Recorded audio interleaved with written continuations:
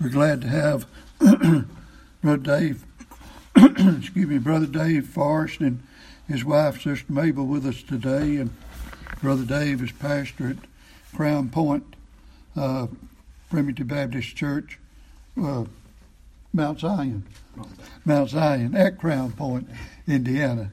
So we're glad to have them with us today. Brother Dave, come ahead.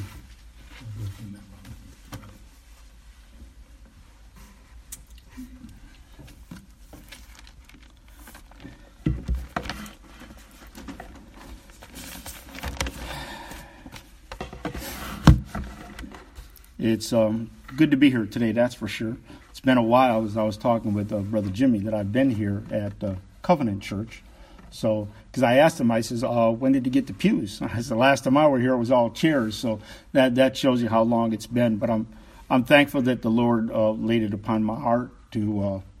I'd called him a while ago and said we're going to come visit Mabel's brother Larry for a little bit, and I said while we're down, I want to come over and be with you and meet with you on Sunday. And he said, well, that's okay. You can do that. Then he warned me. He says, you're ready. He says, you're going to have to preach twice on Sunday. So, but today, this morning, actually, what I'd like to talk about a little bit is commitment.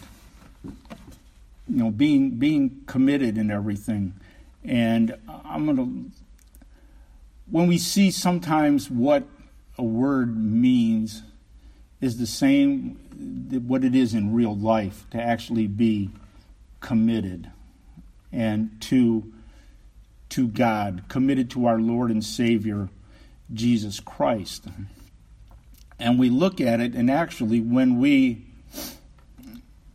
come forth and we ask for a home in the church and we wanted to be baptized, what we're really saying is, I want to be a part of Jesus. But what it's really saying is, you know what? I want to be committed to Him and what it is. And that's not an easy thing to do, you understand? To be committed. It's hard to be committed to Jesus Christ and to be committed to God.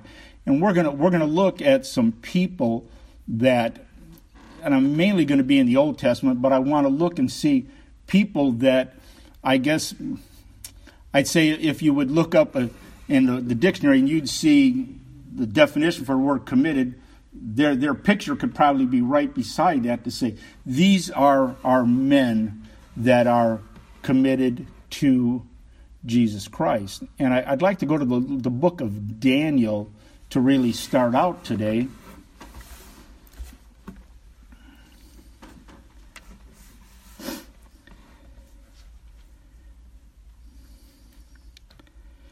And if we look at it at the beginning of Daniel, we can see that the king went and besieged Jerusalem, or besieged Israel, Jerusalem, and take it, and he brought the people back into Babylon with him. Now we're going to see that even though Israel had kind of been given over,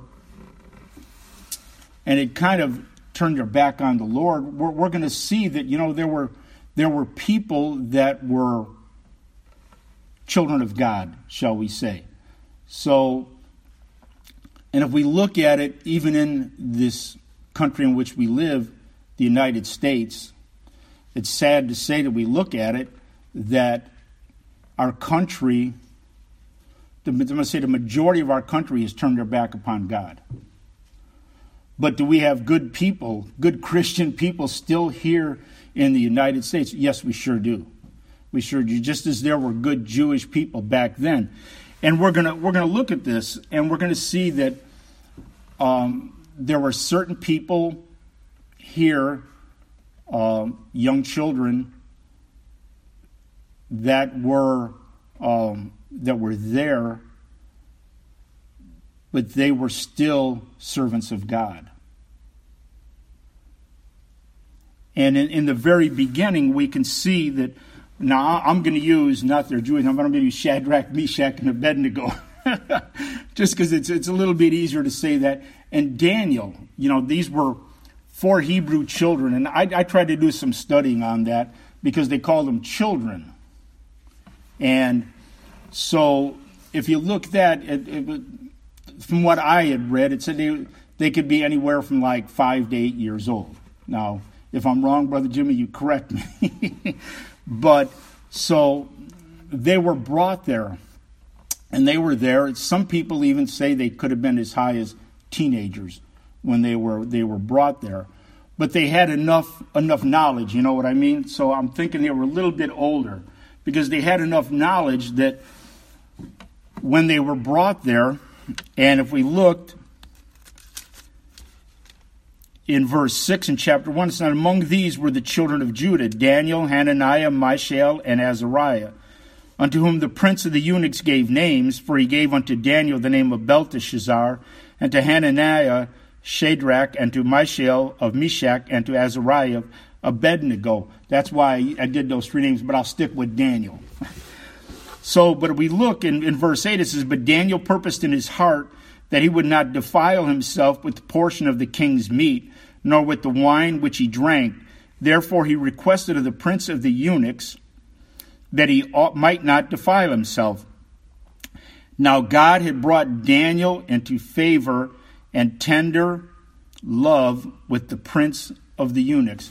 And isn't it amazing, as we look in the Old Testament, even in the New Testament, we see that this happens, that God brought Daniel into favor. He had found favor with God. So we can see that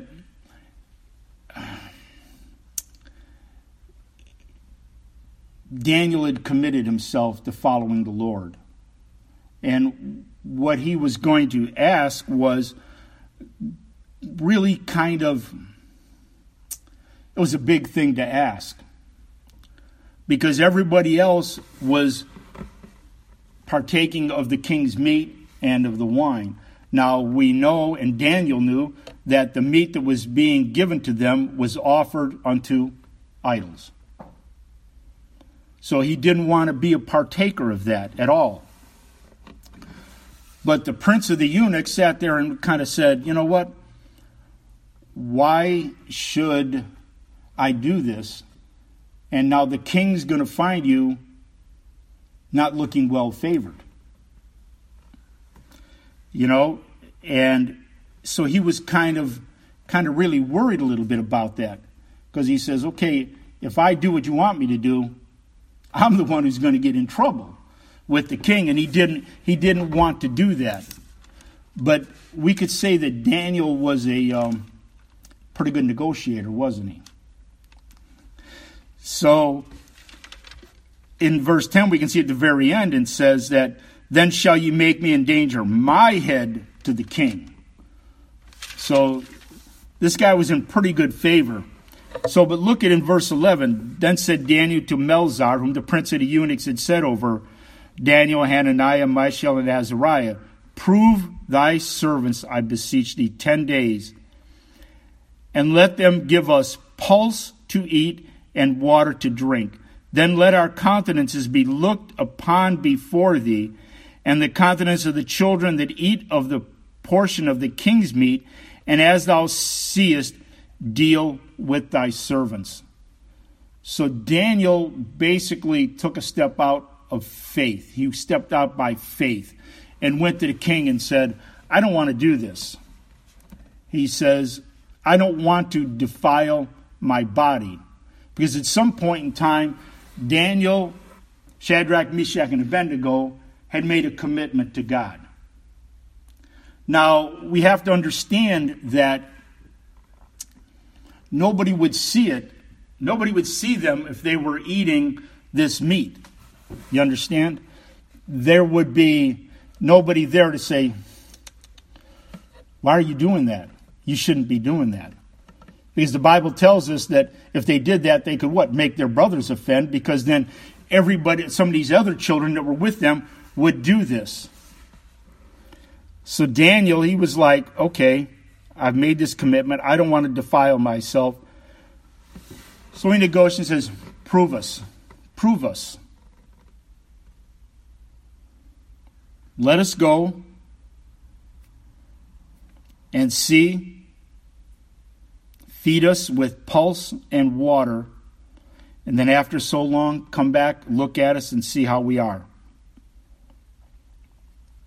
So he consented to them, verse 14. He consented to them in this matter and proved them 10 days. And at the end of 10 days, their countenance appeared fairer and fatter in flesh.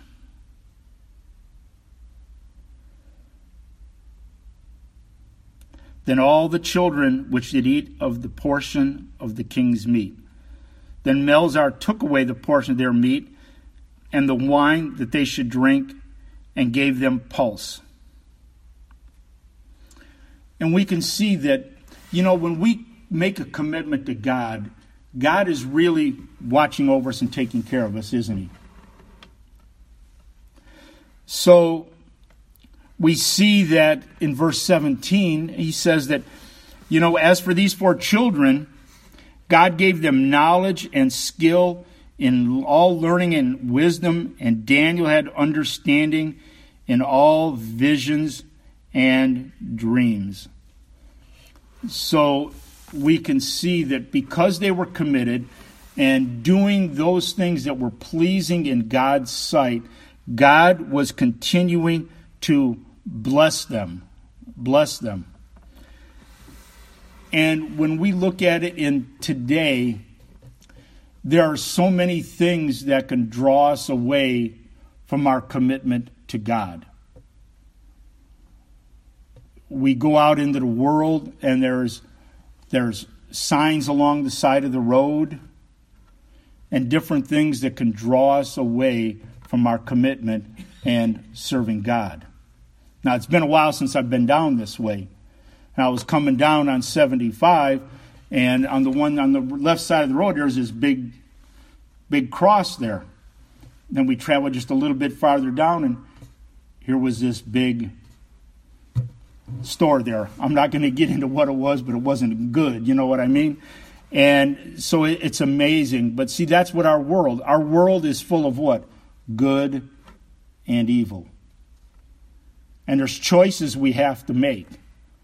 And if we're going to follow good or we're going to follow evil, just like Joshua said. But as for me and my house, we will what? Serve the Lord. What did Joshua do? I'm not going to go to him. What did Joshua do? Joshua made a commitment to God for him and his family that we're going to serve thee.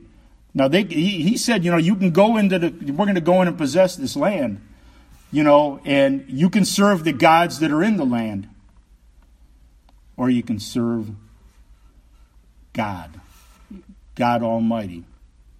And we know God gave Israel a commandment. Even as this United States is disobedient, Israel was disobedient. God told them, when you go in to possess the land, he says you need to get rid of everybody in that land. Because if you don't, what's going to happen? It's going to be a snare to you. But it's the same thing today. There's little gods that are in the world today, aren't there? And we need to get them out of our lives. Because if we don't get them out of our lives, it's going to be a snare unto us all the days of our lives. So we're back there. We're back here with Daniel, Shadrach, Meshach, and Abednego. And they found favor with the king, didn't they? Look at verse 19. And the king communed with them, and among them all was found none like Daniel, Hananiah, Mishael, and Azariah. Therefore stood they before the king, served before the king. And in all matters of wisdom and understanding that the king inquired of them, he found them 10 times better than all the magicians and astrologers that were in all his realm. And Daniel continued even unto the first year of King Cyrus. So we can see they were 10 times better than the magicians and astrologers that were in all of his realm. Now, this was going to become very important later on, but we can see that this was going to also be a snare unto them. Because they were so knowledgeable, they were rising up in his kingdom, the king's kingdom. And we know that one of the worst things that gets us is what? Jealousy. Jealousy. And all these men that were of the province of Babylon and of that country, they were starting to see somebody that was Jewish that was rising up. And they didn't like that. And it was going to come back to get them. So we can see that it's amazing as we can see all of these things and how they grow in stature and wisdom and knowledge and understanding.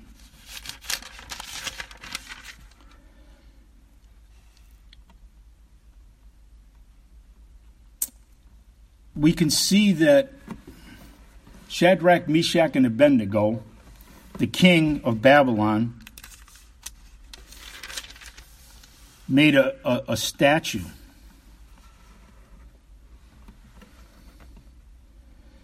And people were supposed to bow down and worship this statue. I think it's in chapter 3.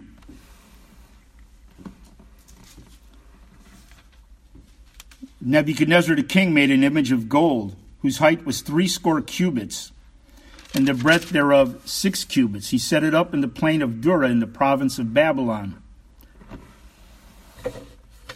So we can see that I guess that the king was really kind of full of himself, shall we say. In verse 2, Nebuchadnezzar the king sent to gather together the princes, the governors, and the captains, the judges, the treasurers, the counselors, sheriffs, and all the rulers of the province, to come to the dedication of the image which Nebuchadnezzar the king had set up.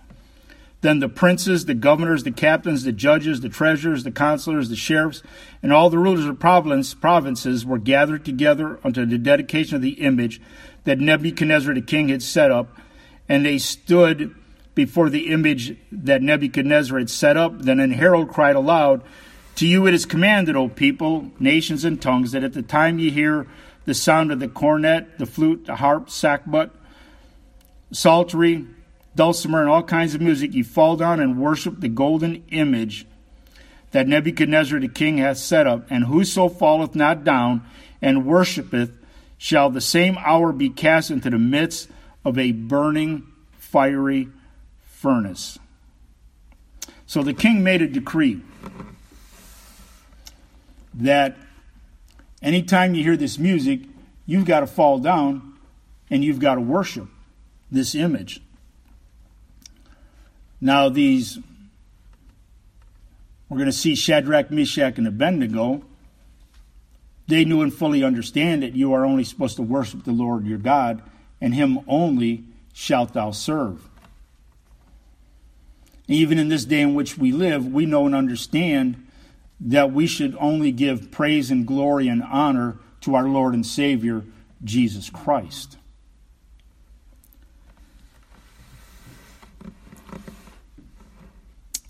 So in verse 7, it says, at that time, when all the people heard all this music and everything going on, all the people, the nations, and the languages fell down and worshiped the golden image that Nebuchadnezzar, the king, had set up. Wherefore, at that time, certain Chaldeans came near and accused the Jews. Remember, we said that jealousy is a terrible thing, isn't it? And these people were trying to find a way to get rid of Shadrach, Meshach, and Abednego.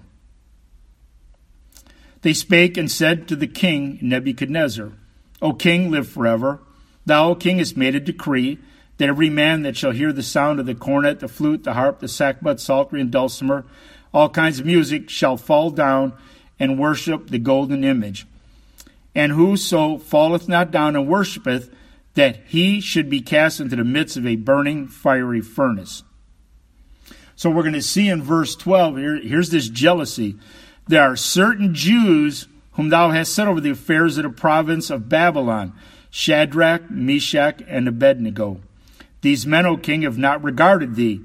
They serve not thy gods, nor worship the golden image which thou hast set up.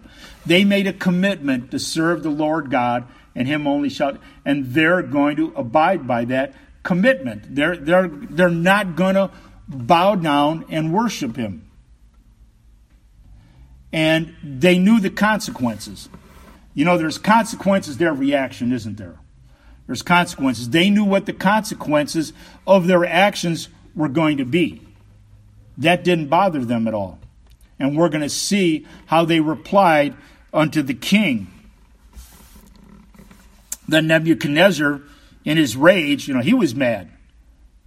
I'm the king. I've got this thing. These people are going to do what I tell them to do. Or else. And his rage and fury commanded to bring Shadrach, Meshach, and Abednego. Then they brought these men before the king. Now we can see evidently, since the beginning of Daniel, and to hear these boys, as they call the beginning, have now grown up, haven't they? Now they're referred to as men. They're men. Brought these men before the king. Nebuchadnezzar spake and said unto them, Is it true, O Shadrach, Meshach, and Abednego? Do not ye serve my gods, nor worship the golden image which I have set up? Now, if ye be ready, that at what time ye hear the sound of the cornet, the flute, the harp, the sackbut, the psaltery, dulcimer, and all kinds of music, ye fall down and worship the image which I have made, well. But if ye worship not, ye shall be cast the same hour into the midst of a burning, fiery furnace. And who is that God that shall deliver you out of my hands? It's amazing if we look at verse 14 when it says the word gods, it's a little g. But we get into verse 15 and he says, and who is that God? It's a big G. Who is that God that shall deliver you out of my hands? Now we can see that evidently King Nebuchadnezzar had no knowledge of the Lord God Almighty at all. Or else he wouldn't have been making a statement such as that what is that God? Who is that God? Shadrach, Meshach, and Abednego answered and said to the king, O Nebuchadnezzar, we are not careful to answer thee in this matter. So basically he's saying, we have no need to be careful to answer you. They knew what their answer was going to be. And they knew when they answered that, they knew what was going to happen unto them. If it be so, if it is the will of God, our God, whom we serve, is able to deliver us from the burning fiery furnace, and he will deliver us out of thy hand, O king. Now we understand that they were really right in what they said when they said, he will deliver us out of thine hand. Either he was going to deliver them alive, or he was going to deliver them to be with him in paradise. Either way, it was going to be, I guess if they died, it wouldn't be a good thing, but they knew their God. They knew their God. But see what it says in verse 18. But if not, be it known unto thee, O king, that we will not serve thy gods, little g, nor worship the golden image which thou hast set up. See, we have faith in our God. He's going to take care of us. He's going to take care of us. But even if not, it doesn't make any difference. If so or if not, we're not going to fall down and worship the image.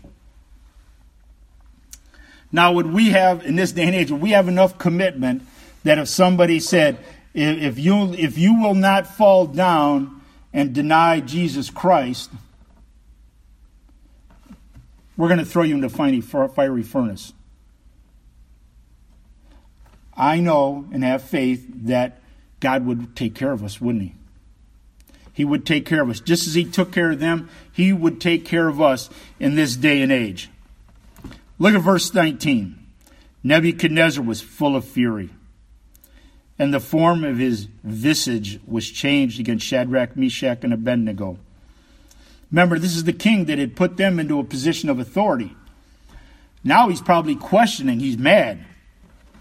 He's so mad he's probably shaking. Therefore he spake and commanded that they should heat the furnace 7 times more than it was wont to be heated. And he commanded the most mighty men that were in his army to bind Shadrach, Meshach, and Abednego, and to cast them into the burning fiery furnace. Now these were, what does he command? The most mighty men, the biggest, the strongest men in his army. Bind them. This is very important. Bind them hand and foot, shall we say. And I want you're going to throw them in there. These men were bound. Then these men were bound in their coats, their hosen, and their hats. All their clothes that they had on. And their other garments, and were cast into the midst of a burning fiery furnace.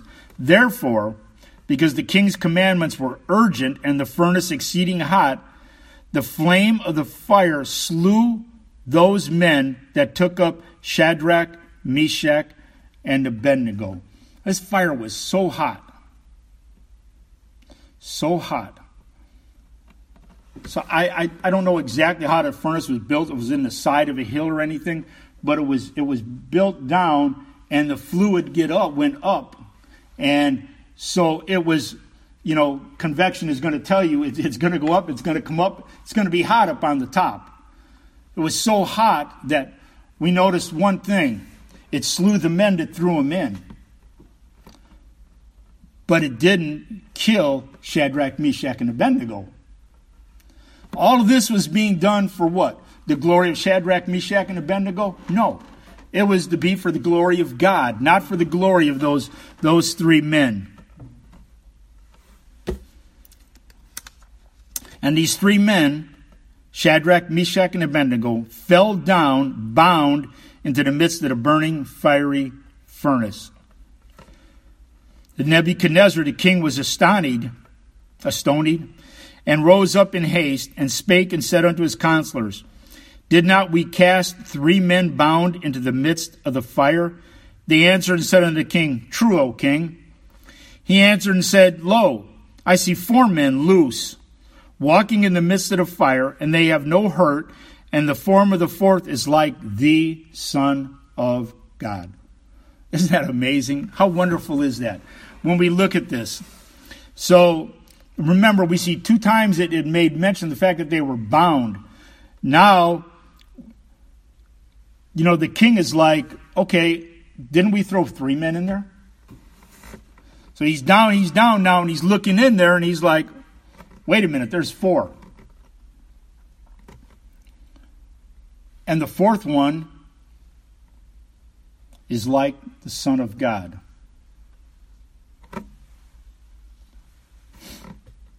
Now there's some versions, that's why I like King James. It says the Son of God. There's some versions that it was like a Son of God. Here it says it's like the Son of God. And I believe that's who is in the midst of the burning fiery furnace. That's what this Bible tells us, right? King James, it said it was the Son of God. And it was Jesus Christ, the Son of God, that was in the midst of the fire. But notice one thing. It says that the 4 men were now loose, walking in the fire. When we make a commitment to God, God watches over us. God protects us. These men were bound with rope. So we fully understand that the rope evidently either came loose or was burned off of them. But there was no harm on them at all. Nothing. We serve such an awesome God that only God could do something such as this.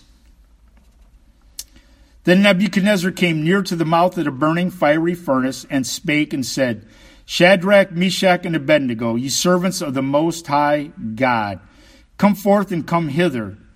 Then Shadrach, Meshach, and Abednego came forth of the midst of the fire. So now we see that, who is that God that shall deliver you out of my hand? Who is that God? Now he was able to realize that the fourth one in there was the Son of God. And now he's sitting there and he's saying, ye servants of the Most High God, come forth and come hither.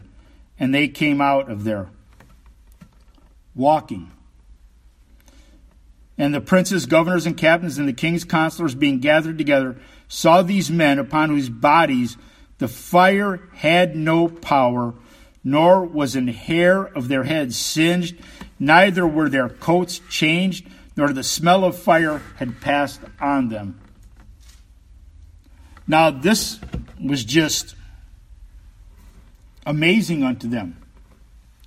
Not fully understand, with man these things are impossible, but with God, what does that say? All things are possible. All things are possible with God. And we can see that all things has come to pass right here. Right here.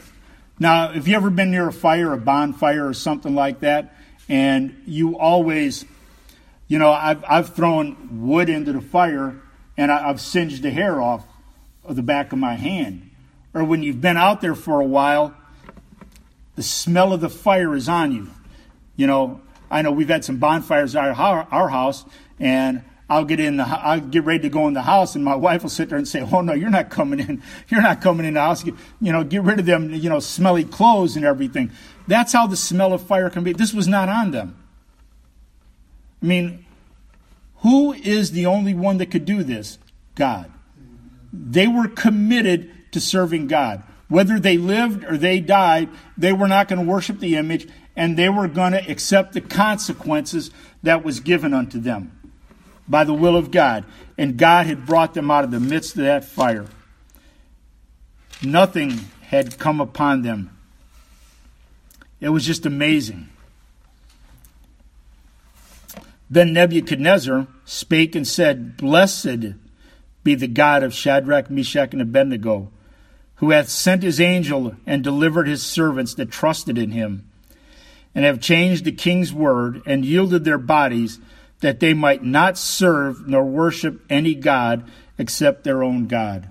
Isn't it amazing that the king is really changed his mind all of a sudden? It's just like, yeah, what God can deliver you? And now he's talking about, blessed be the God of Shadrach, Meshach, and Abednego. Look at it. It says that they yielded their bodies, gave their bodies up, that they might not serve nor worship any god except their own God.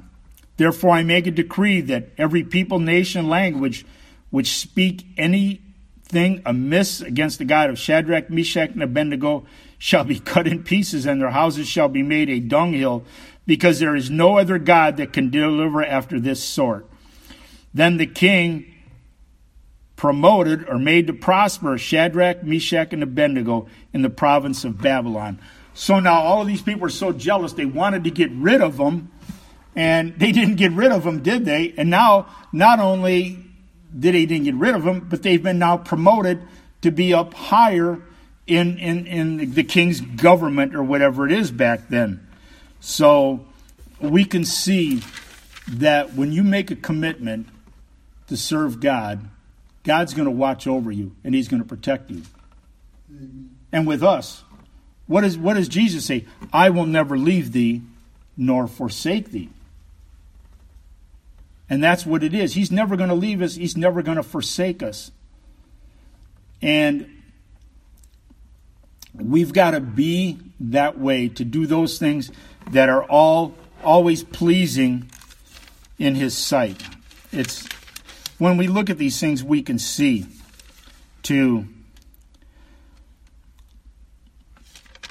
take care of these things.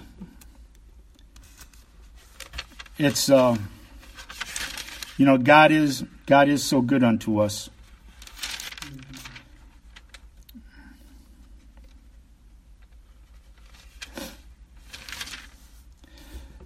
When we look at it and we can see that Daniel is the same way.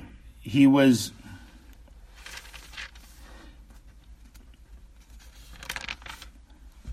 they knew they were jealous of Daniel, weren't they? But they also took notice that if they were going to find anything against Daniel, it was going to be in respect to him serving his God. And they sat there and they wanted to get rid of Daniel. So these people that were jealous of Daniel went to the king and said, "King, what we want you to do is we want you to set up a decree that if any man asks any petition of anybody but you, that you're going to throw him into the lion's den."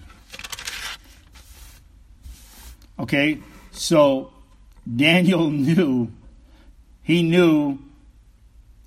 what he was going to do, but he knew the consequence of his action, that he was going to be thrown in to the lion's den, wasn't he?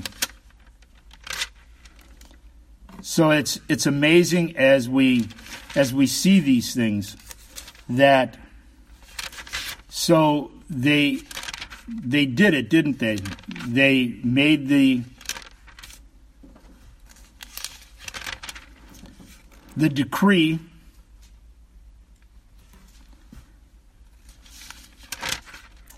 I think that's in verse 6. And in verse 8, he says, "Now, O king, establish a decree and sign the writing that it be not changed according to the law of the Medes and the Persians, which altereth not."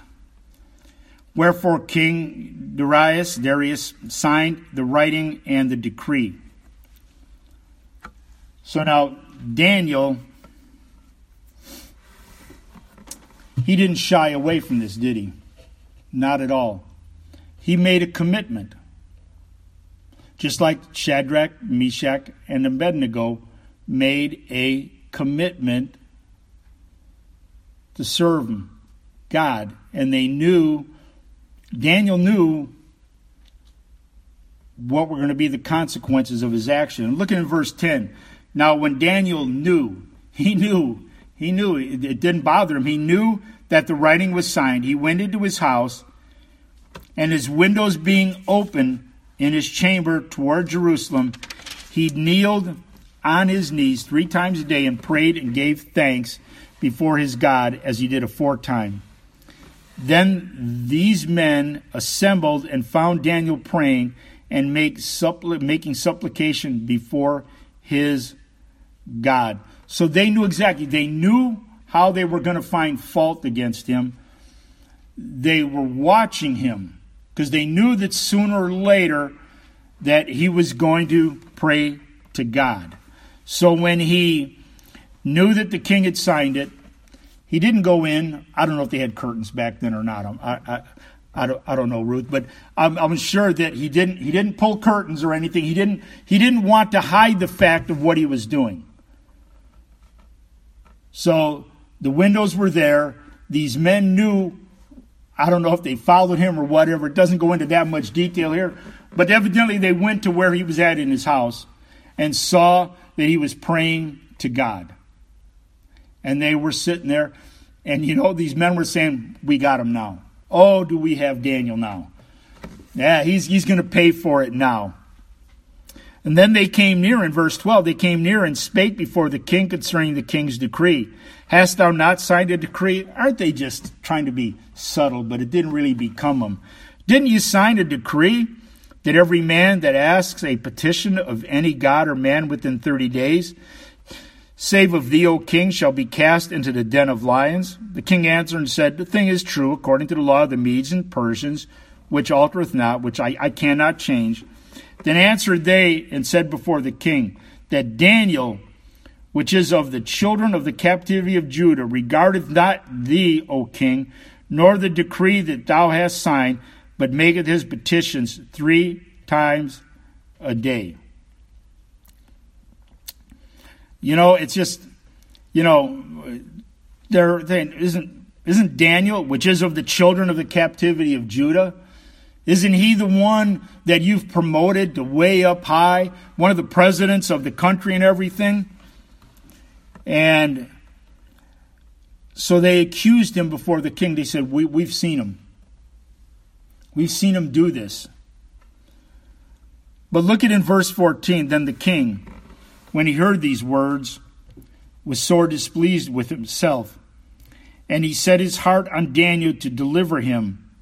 And he labored till the going down of the sun to deliver him. He tried. He tried to deliver him. He didn't want to do this. Daniel had found such favor with the king that the king didn't realize how subtle these other men were to get him to sign this decree. And he knew right then and there that I made a mistake. I made a mistake. So finally in verse 15, these men assembled unto the king and said unto the king, know, O king, that the law of the Medes and Persians is that no decree nor statute which the king established may be changed. They knew that the king was going to try to get him off, that he was going to try to deliver him. And they said, you can't do it. Here it is. They knew what they were doing. Then the king commanded, and they brought Daniel and cast him into the den of lions.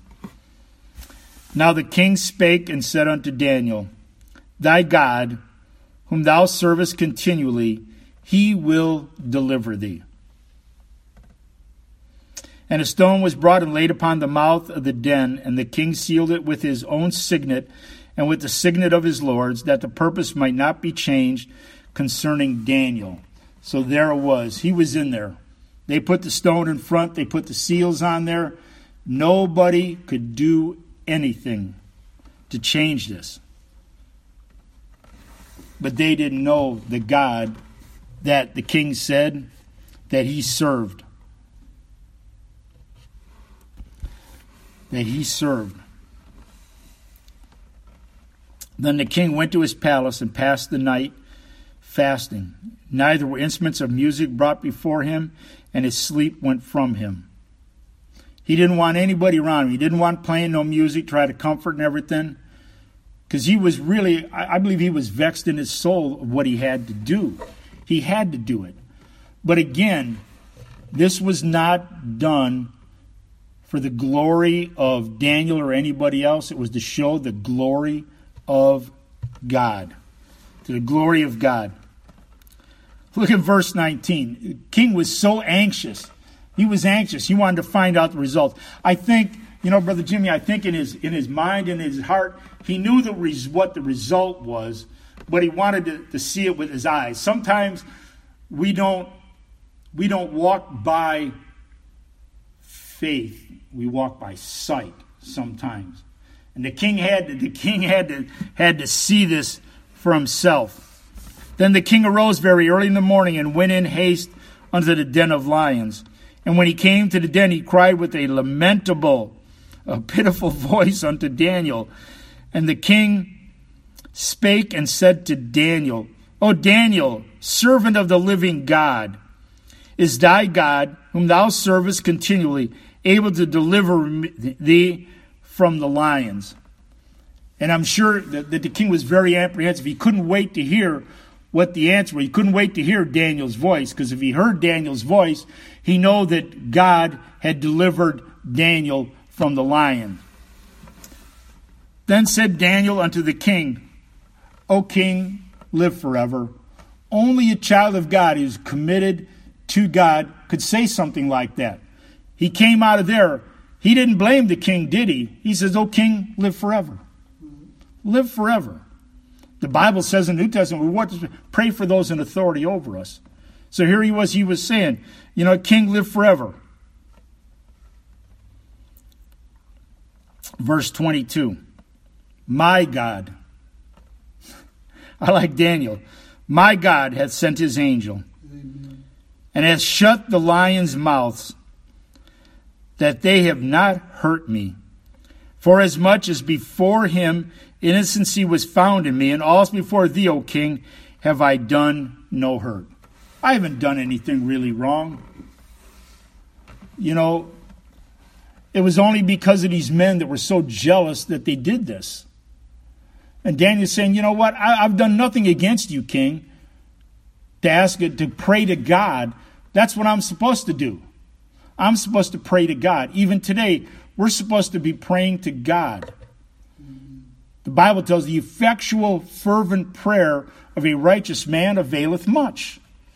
Availeth much. We should be praying. The Bible tells praying continually. Now, that's not saying we need to pray 24 hours a day. It's saying what? Praying continually. Every single day, we should be praying to God. Praying to God. God found nothing wrong in him, and he said, I've done no wrong to you, king. Then was the king exceeding glad for him, and commanded they should take Daniel up out of the den. So Daniel was taken up out of the den, and no matter of hurt was found upon him, because he what? Believed in his God. Believed in his God. We have to understand that even back then, believing in God, it wasn't an outward expression. It wasn't that Daniel said, I believe in God. It was because God, which does not look on the outward appearance, looked on the inside of Daniel and fully understood that with his mind, body, and soul, he believed in God and was serving God. And because of that, God was here and was blessing him. No manner of hurt was found upon him because he believed in his God. And we need to believe in our God too today. Amen. That God can deliver us from the lion's den. It might not be a physical lion's den, but he says, Brother Leroy was saying, there is no temptation that is taken upon you that God does not give a way for you to get out of that. I know I'm paraphrasing. I'm not memorizing or saying it, the scripture, but, he delivers us from the lion's den all the time.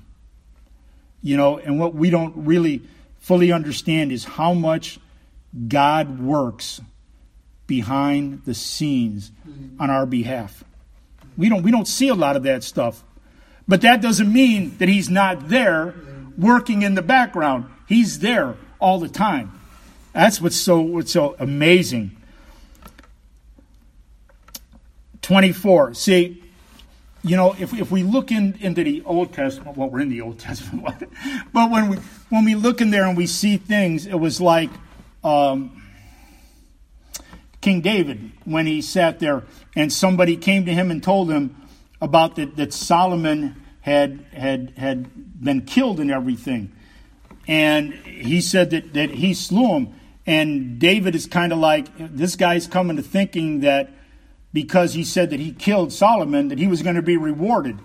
And he said, well, how is it that you weren't afraid to raise your hand against the Lord's anointed? So you thought you were bringing me good news and that you did this. And you know what? I'm going to reward you for doing that. And he had the man killed, So these people, they thought, these men that were of Babylon, thought they were doing something that was going to get rid of Daniel and was going to help them, and that some of them might get promoted up into the kingdom.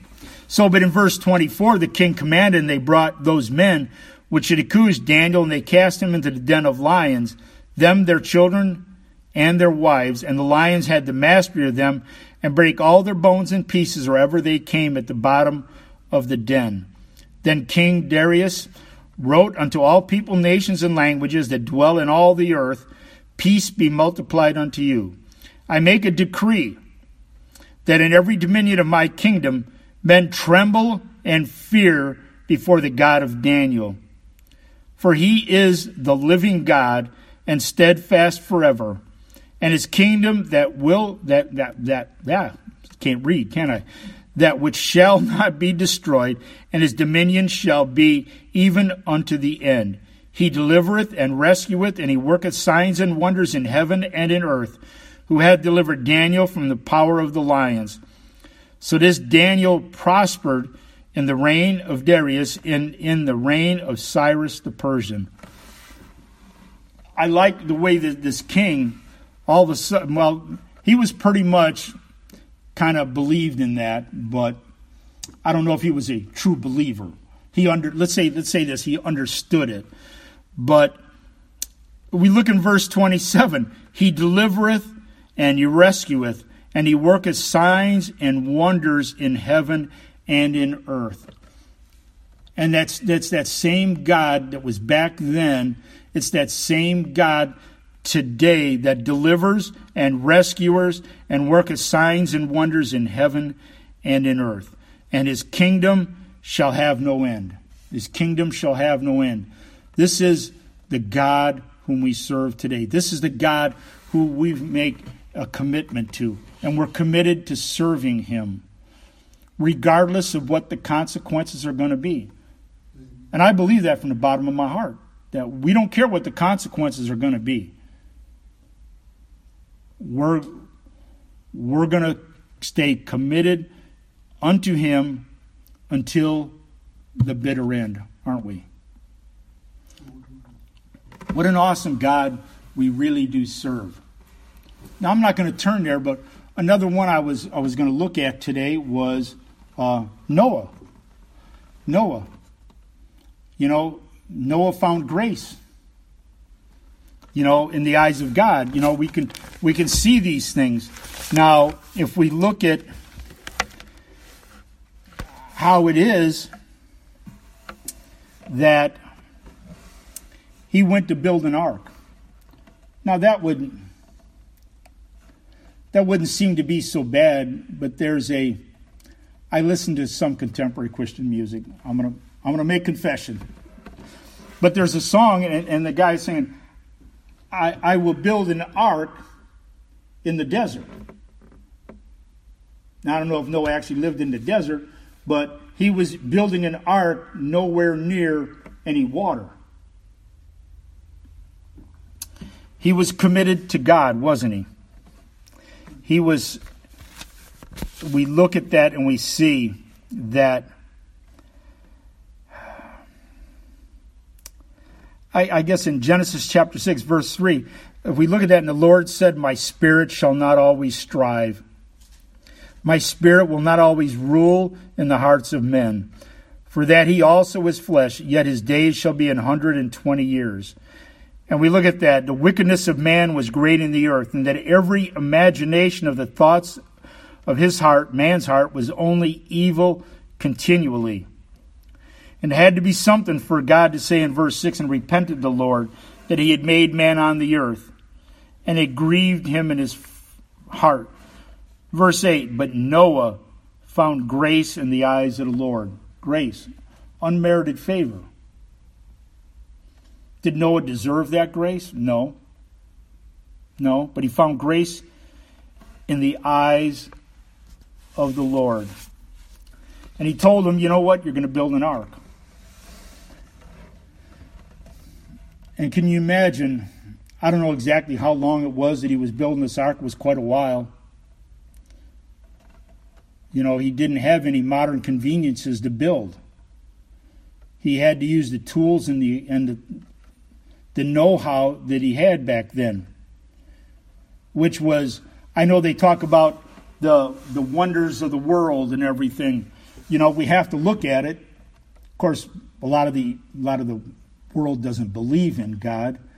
That what a wonder this was, that what Noah did to build this ark.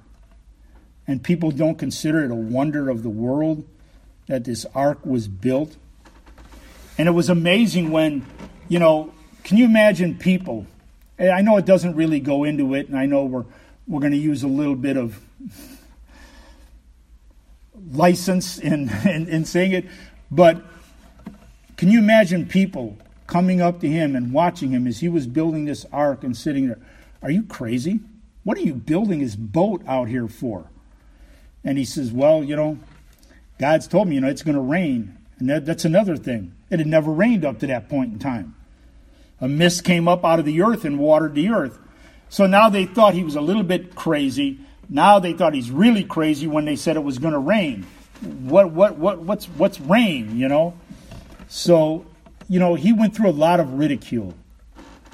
And I think almost that takes more commitment, because it's the physical abuse, we can kind of go away.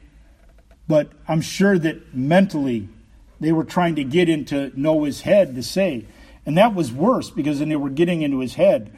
Because then sometimes when Satan gets into our head, he makes us doubt. Like when he tempted Jesus in the wilderness, if thou be the Son of God. 3 times he said, if thou be the Son of God. How many times does he, if you are a child of God? Why are you going through this? Why is this happening to you? Why has that happened to you? So Noah's probably doubting in his mind, God's telling me to build this. You're talking about walking out by faith and not by sight. He was walking by faith, not by sight, because he was not seeing the end. But it was bad because he believed in God. He was committed to God.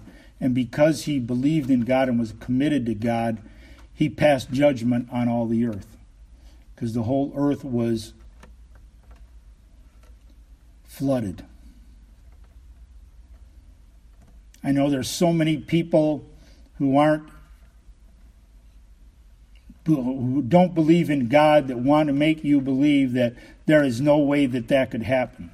But again, with man, these things seem impossible. With God, all things are possible.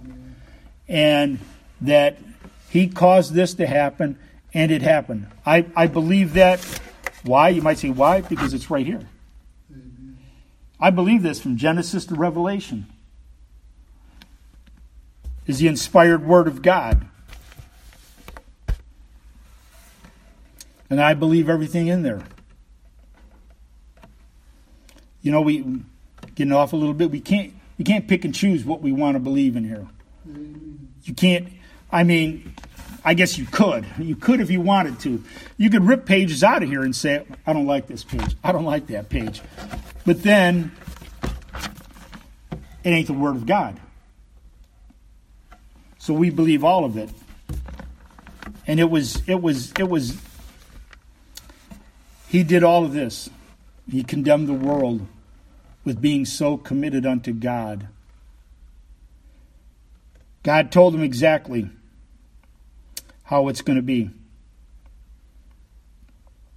Verse 12 in chapter 6, and God looked upon the earth, and behold, it was corrupt, for all flesh had corrupted his way upon the earth. And God said unto Noah, the end of all flesh is come before me, for the earth is filled with violence through them, and behold, I will destroy them with the earth. So he says, make thee an ark of gopher wood. Room shalt thou make in the ark, and shalt pitch it within and without with pitch. And he says, here's the fashion, how it's going to be. You're going to do all of this. And in verse 70 is, behold, I, even I, do bring a flood of waters upon the earth to destroy all flesh, wherein is the breath of life from under heaven, and everything that is in the earth shall die. But with thee will I establish my covenant. And thou shalt come into the ark, thou and thy sons and thy wife and thy sons' wives with thee. And then he's going to go on and say, bring all of these things into the ark. And he believed the word of the Lord. He believed the word of the Lord.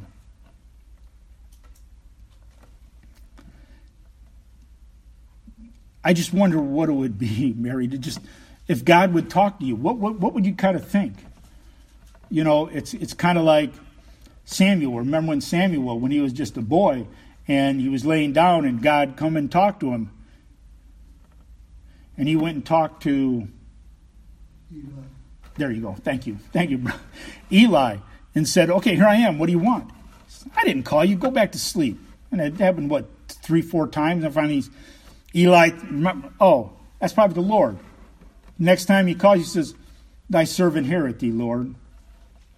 And today, if God would come and talk to us, would we really believe that it was him talking to us? So, you know, we can see that Noah had such a commitment that he knew it was God talking to him, because he believed him. And he did exactly what God wanted him to do. What a commitment.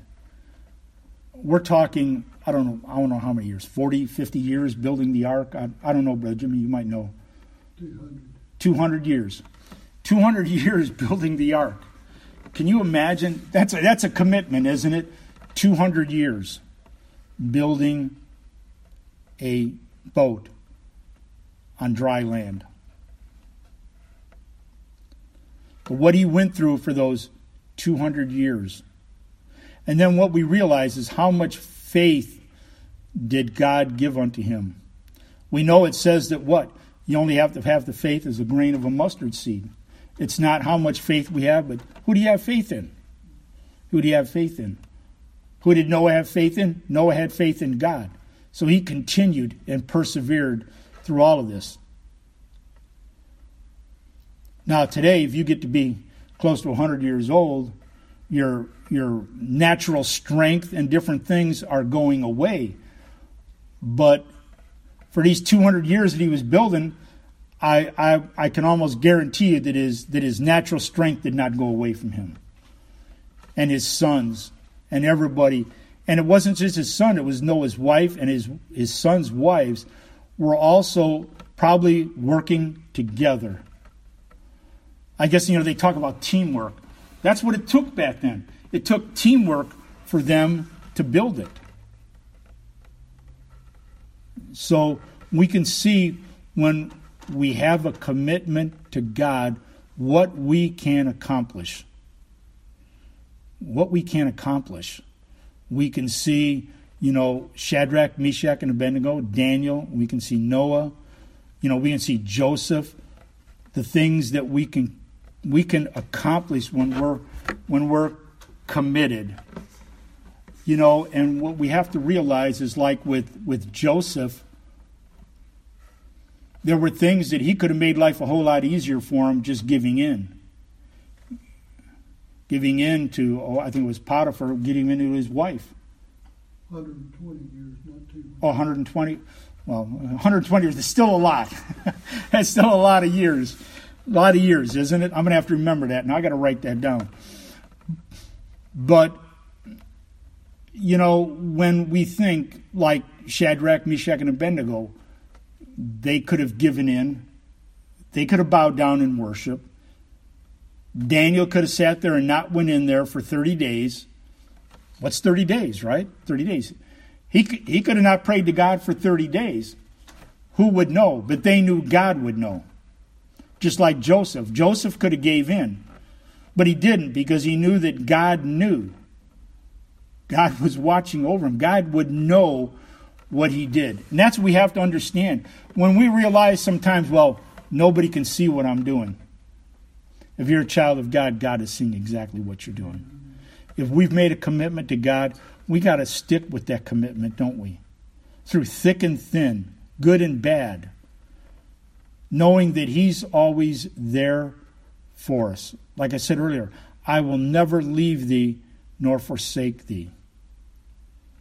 So that we may boldly say, I believe it says, the Lord is my helper, and I will not fear what man shall do unto me. And that's exactly what all of these other people, they didn't fear what man was going to do unto them. They had a reverential fear of our Lord and God Almighty.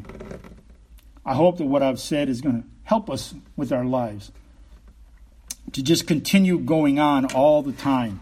Never losing faith. Never losing sight of God and what He can do for us. But most of all, what can we do for Him? That's what we need to do.